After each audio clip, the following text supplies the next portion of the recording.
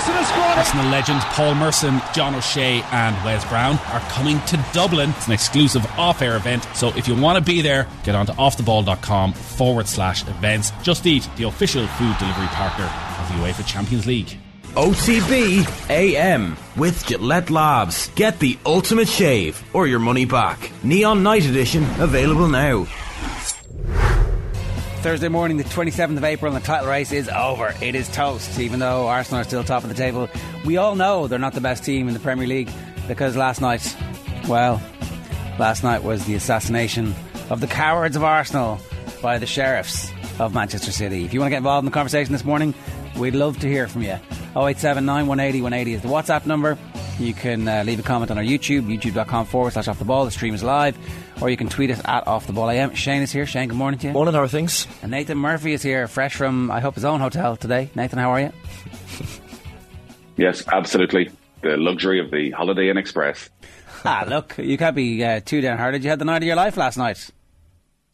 It was a very good night. It was, there's not too many top of the table clashes that are as one-sided as that and that are as definitive as that. Manchester City were out of this world for large parts of this game, and 4-1, probably the least they deserve. Erling Haaland could have had 5 goals, so Arsenal probably got away with one. It actually reminded me of the Barcelona 5-0 against Real Madrid when Pep was in charge and he was changing the face of football forever. It was that dominant, and like, Arsenal did well for it not to be 8 or 9. It could easily have been 8 or 9, but spiritually it's going to feel for them like it was 8 or 9, and they know how far away they are now from being title contenders, really. Because while the table suggests that they've been in contention, the reality is that Manchester City were going to squash them at some point. They just toyed with them like a cat toying with a mouse until the end of the season and went, you had your fun, buddy.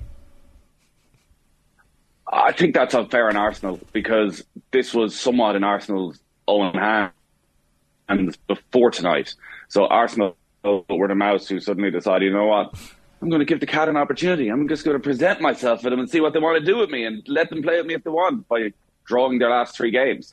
But they had this. If they had beaten Liverpool, if they'd beaten West Ham, if they'd beaten Southampton, it's a very different story.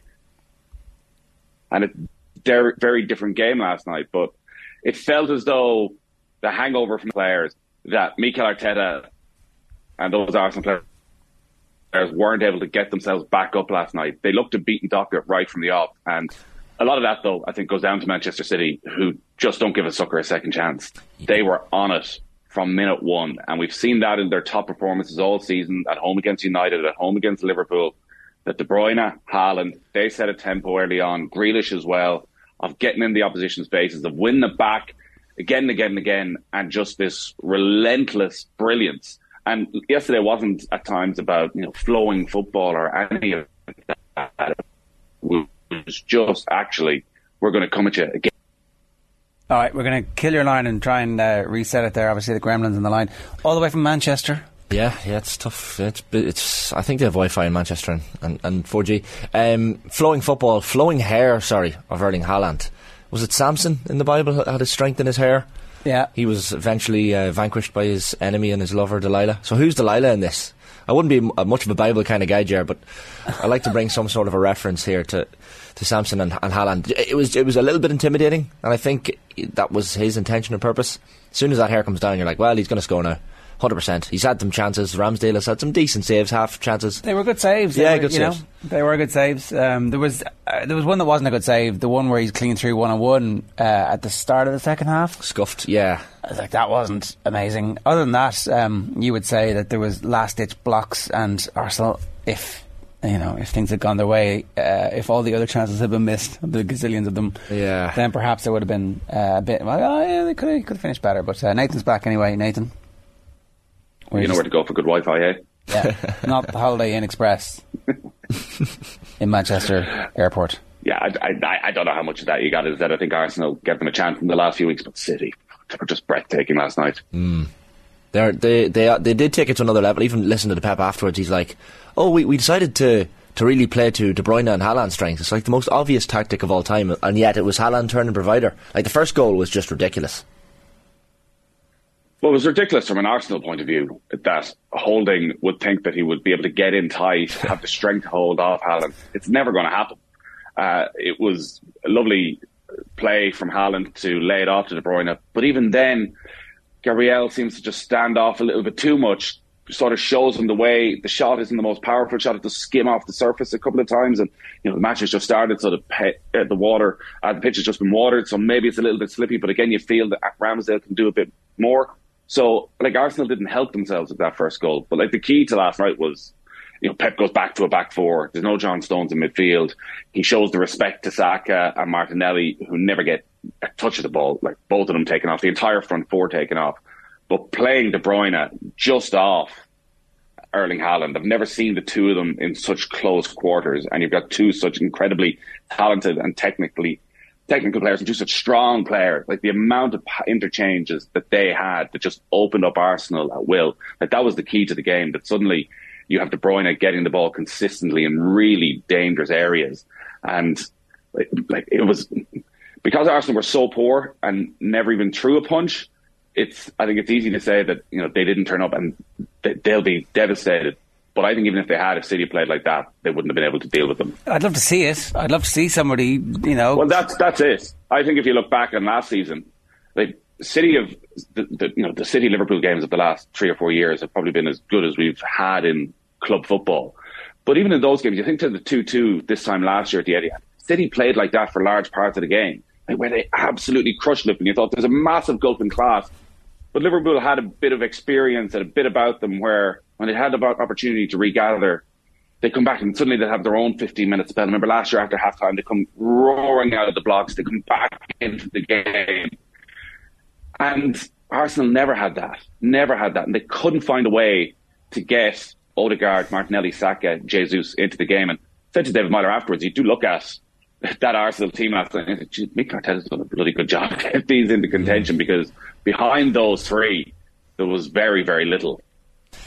Sean Wright Phillips was making it, and he was a bit of a rib of his dad on Twitter close to the end of the game, slagging Arsenal. But he was making the point after the match, against City, you can either adopt the high press and really, really press them. You can sit back and let them at you. But Arsenal seemed to almost be somewhere, as John Virgo might say in the snooker commentary, betwixt and between. They were a little bit of a mid-press. It was almost like they were non-committal, Nathan. They didn't know which way they were going. Yeah, and it was interesting looking at Guardiola and Arteta, and one of the great things from our commentary position at the Etihad is you're right behind the two technical areas. And I've never seen Arteta as subdued during a game. He never seemed to raise his voice to the referee, even didn't wave his arms, didn't just gesticulate at any stage during the game. Just sort of stood there with his arms crossed and looked a little bit lost, which is totally at odds with the Arteta we've seen for so much of the season, where there's been so much emotion from that. What he's had on the sideline, you wonder if it's had a negative effect at times. Maybe he'd made a conscious decision he wasn't going to get built into a night where the atmosphere at the Etihad was rarely as hyped as it ever was last night. Whereas Guardiola was the complete opposite. When the first goal went in, Guardiola didn't run down and celebrate with Kevin De Bruyne. He ran onto the pitch and berated Ederson about something that had happened 5 minutes later that had been annoying him. And he was at his players constantly about them not pressing high enough, about them not going long quick enough. Whereas Arteta just seemed a little bit quiet. And you're right, it felt as though while City changed their tactics from the last few weeks out of respect for what Arsenal had done, Arsenal just sort of rocked up with the same old and hoped that it would work, even though it hasn't worked over the last few weeks. Or ever against Manchester City. Is it 12 defeats in a row? Was that the stat column had in our pre-show meeting? 12 defeats. Well, exactly, yeah. And Arteta's beaten every Premier League team, but he's lost every game against Manchester City. I was listening to you guys on in the half hour beforehand, and when the Kyle Walker news came through, I was like, actually, is Pep getting in his own head again here? Is this the template that we've seen where supposedly inferior teams manage to win 1-0, they miss a hatful of chances, and that first 3-4 minutes and there's a chance missed already, you're like, ooh, and then the goal goes in, and it's obviously that completely changes the game, and I think that subdues Arteta specifically because that's the game up. They're not coming back from that. I don't know. Is this Pep reaching some new heady heights, or actually are we being set up here like Real Madrid got hammered at the weekend by Girona? So at the moment, you would expect that this is going to be a cakewalk over the two legs for Manchester City, a team bristling with form and energy and all their best players playing unbelievably well. Phil Foden can't get a look in, but then has one nice touch when he comes on. And it's like, I expect him to romp home everything for the rest of the season. I actually expect him to duff up Man United in the final. Or Pep gets in his own head again. By far and away. In his box of tricks and feels it too much and is like, we have like 7 defenders playing against Real Madrid. Surely not. They're by far and away the best team in Europe right now, but there have been plenty of seasons recently where Real Madrid have not been the best team in Europe and have that nous and know-how and can somehow get it done.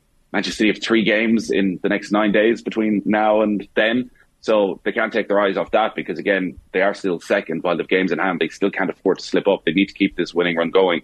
But last night was just a return to type, so the last few weeks has been Pep trying something very different and going with this John Stones move into midfield, which has worked very, very well. Last night they went back to what we have seen for the vast majority of the season with just a flat back four. Now Manuel Akanji stood in at left back because Nathan Ake is out injured.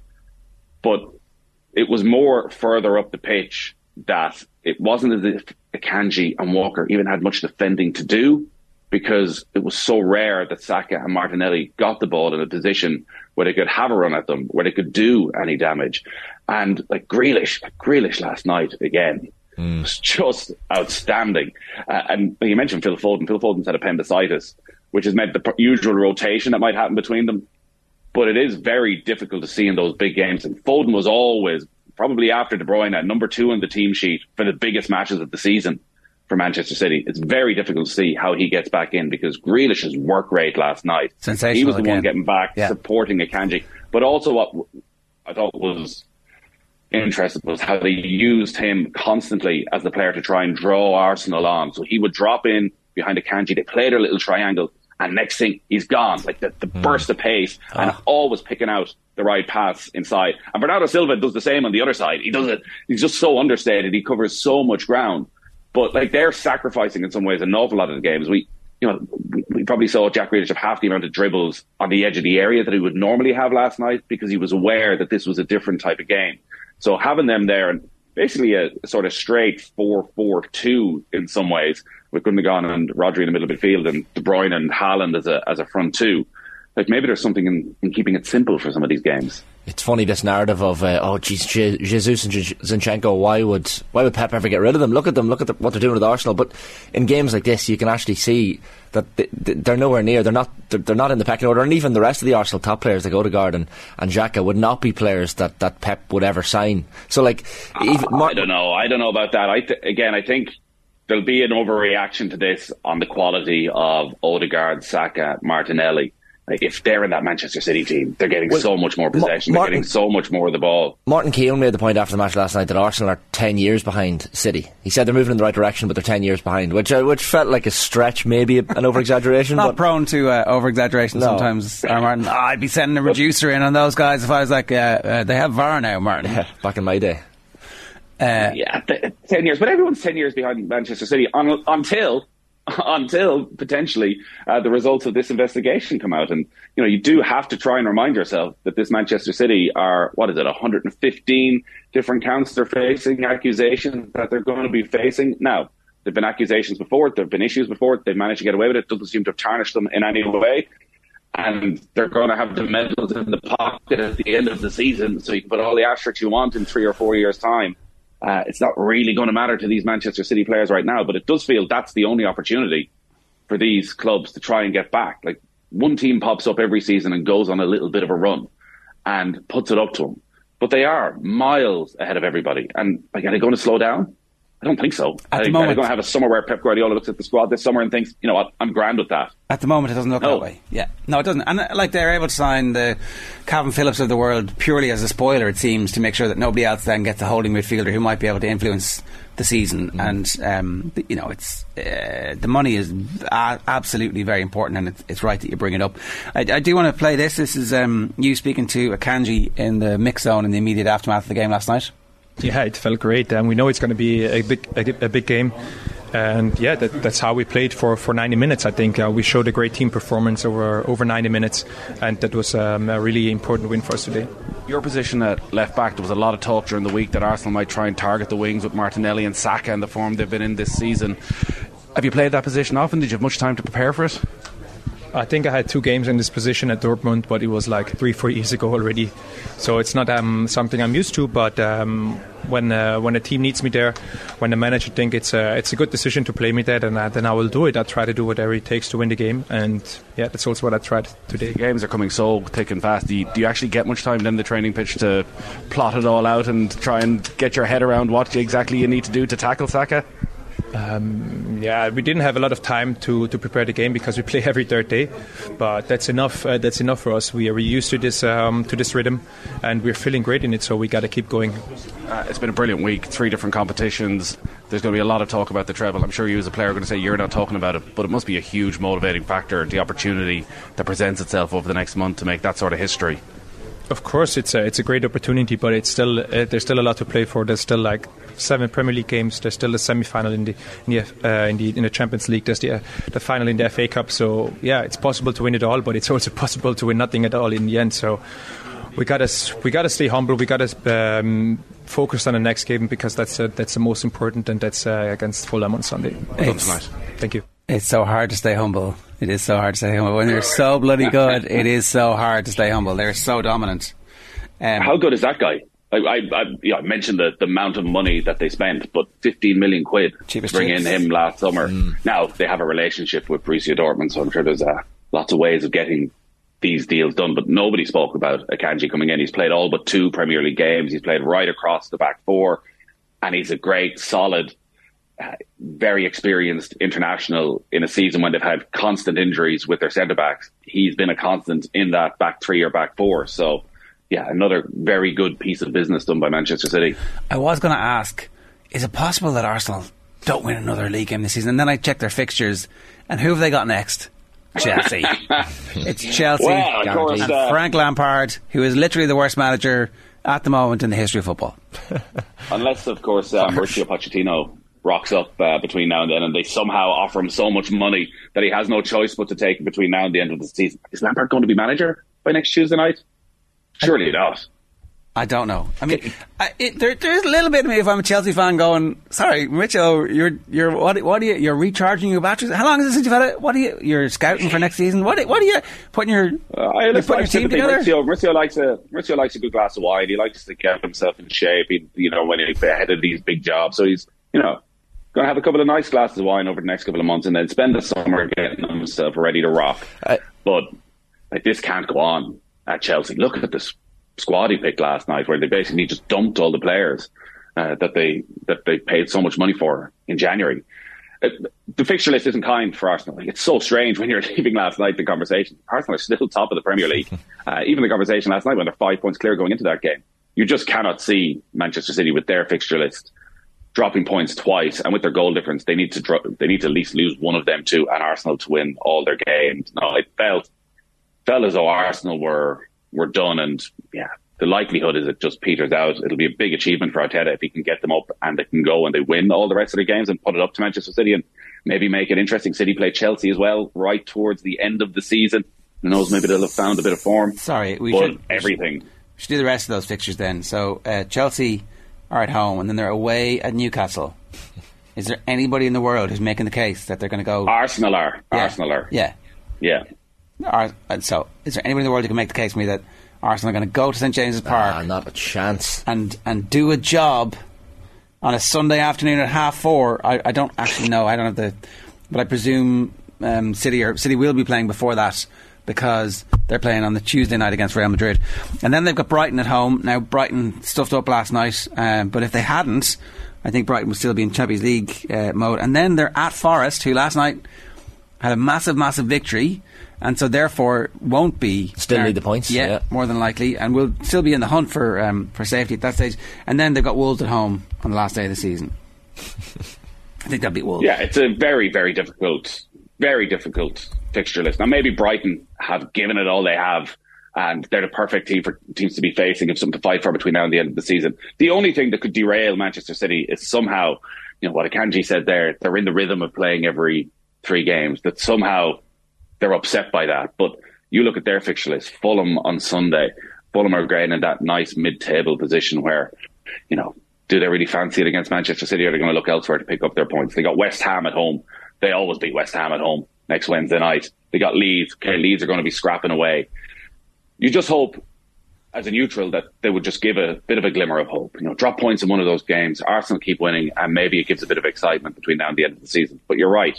With the way Arsenal have been playing over the last few weeks, going to St James's Park to take on Newcastle and the way Newcastle have been playing, Newcastle probably be favourites for that game. It just feels a little bit like false gods, though, that this Arsenal team, you're all giving them credit for overachieving with this group of players, but this was their season. I keep seeing the team's really young, the age profile of particularly the attacking players, and they've got good centre back, and it's grand. But when Pochettino finished second, his team had the youngest average age in the Premier League, and this is definitely going to happen. We can write this in and mark it. You can't. It's like, next season, Man United are going to be better, Liverpool are going to be better, Chelsea are going to have a manager who's not bad, you're going to have Newcastle with a further season, and all of a sudden... Maybe Arsenal are better. Maybe Arsenal are better. But that will come down to investment. The problem with Tottenham was they put themselves in such a brilliant position, and for Damien Delaney on Monday night, going through them 1-11. Wow, that was a heck of a team. But they never went and invested and supported them and put themselves in a position that when, Dele Alli had this huge dip in form, that there was anybody there ready to step in. So are Arsenal ready to back Mikel Arteta now and buy, 1-2 centre halves? Are they willing to go and back him and spend a lot of money on a centre midfielder? They're not. Nobody's ever mentioning Arsenal in the mix for Jude Bellingham, despite the fact they're guaranteed Champions League football next season. That's true. There's no chance that this is a flash in the pan, is there? Like a one-season wonder for Arsenal? There is some chance. That's the point. That absolutely. It's not guaranteed that Arsenal are going to be in the top 2 next season at all. It's not guaranteed they're going to be title contenders next season at all. I think that's the one. The question here from Shane, is this how the Premier League plays out for the next 10 seasons? One team challenges and then City blow them away on the home straight? I think to Nathan's point, that unless the financial investigation and allegations are proven and there is a serious enough punishment to prevent them, even then, if Pep was to stay and they were able to keep all their current players, like if the punishment isn't relegation, if the punishment is like a 3-season transfer embargo, they've got enough young players and they've got an age profile of a squad that they would still be able to compete, and you wouldn't back against them. But it would even the playing field a little bit. I definitely would. You're right when you look at Foden and Alvarez coming off the bench. But the age profile, it is interesting. You now look at Kevin De Bruyne at 31, Bernardo Silva, Ilkay Gundogan, all getting into their 30s, that they are going to need to rejuvenate again over the next couple of years. But if Manchester United, whoever buys Manchester United, if they invest, and if they, maybe even more importantly than the investment, because United have spent so much money, that they actually sort out the footballing side and that the support structures are in place and that they buy the right players. But Manchester United can get there. Chelsea can get there. Liverpool probably going to be more difficult unless FSG decide they're going to go and spend a little bit more money. But we do have to acknowledge all that has gone on behind the scenes and all that is questionable about what's happened with Manchester City. But they have got it right on the footballing side. It's easier with all that money, but they have gone after Erling Haaland from a very young age. They've put the processes in place to ensure that there was really no doubt as to where Erling Haaland was going to go. There was talk, remember, at the time of, Haaland has his career mapped out and he's going to spend 3 years at City and then he's going to go to Real Madrid. Well, he might. Maybe that will still happen. Yeah, I'm not ruling that out. I got more comments here.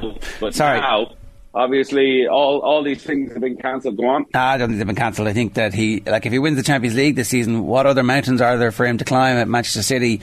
He'll spend 2 seasons, then go and spend 3 seasons at Real Madrid. That's what you would do if you're sketching out a fantasy life. You go to your dad's club and you win the Champions League and you score 55 goals. I don't know. Could he get to 60? He wants to win Ultra. He has to win the Carabao Cup next season, Jerry. Okay. He's on 49.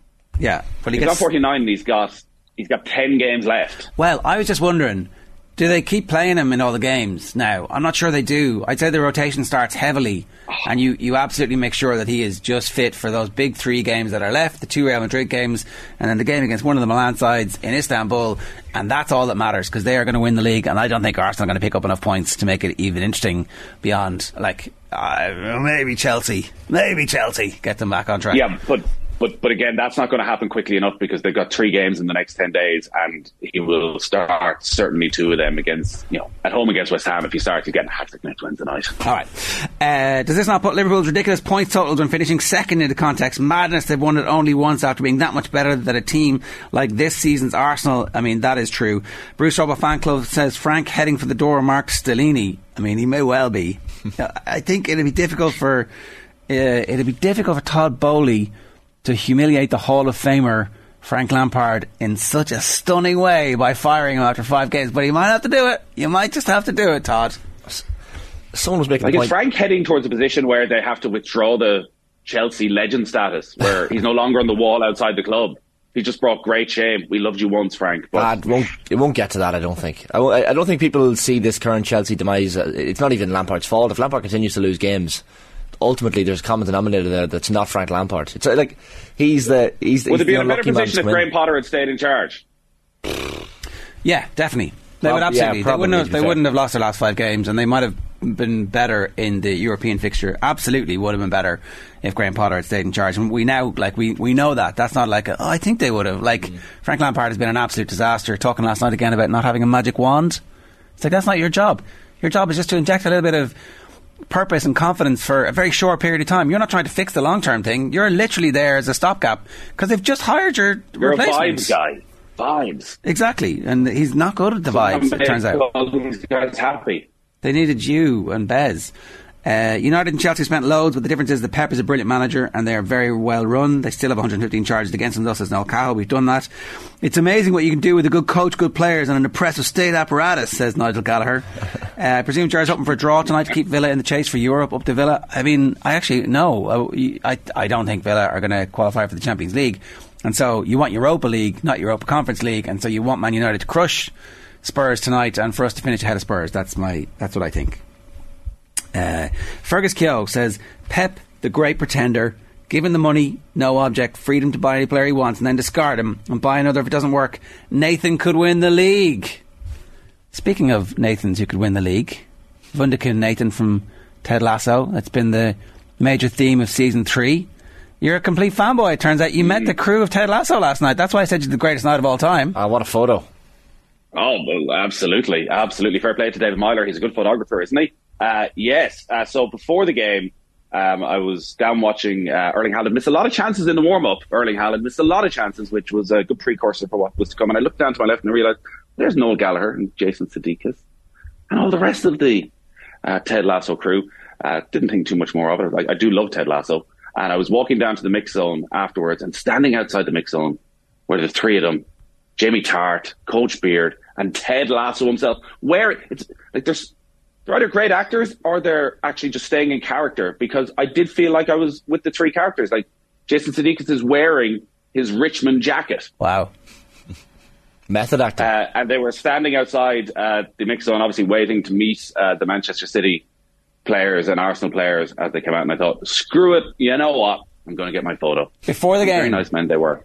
No, after the game. After the game. Sorry, after the game. I thought, sorry, you were talking about missing the chances. Okay, so they're after the game, they're in the mix zone, like fanboying the footballers, and you're there fanboying the famous actors. Yeah, it's a never-ending circle of fanboying. Well, it's not never-ending. It stops at you. There's no one fanboying you, it turned out.